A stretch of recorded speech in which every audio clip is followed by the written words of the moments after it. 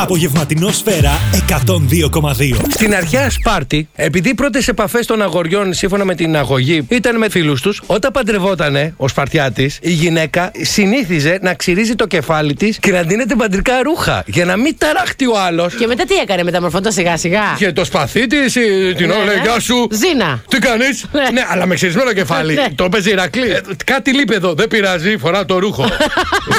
Απογευματινό Σφαίρα με την Ελίνα Παπίλα και τον Θανάση Πασά. Κάθε απόγευμα 6 με 9 στον Σφαίρα 102,2.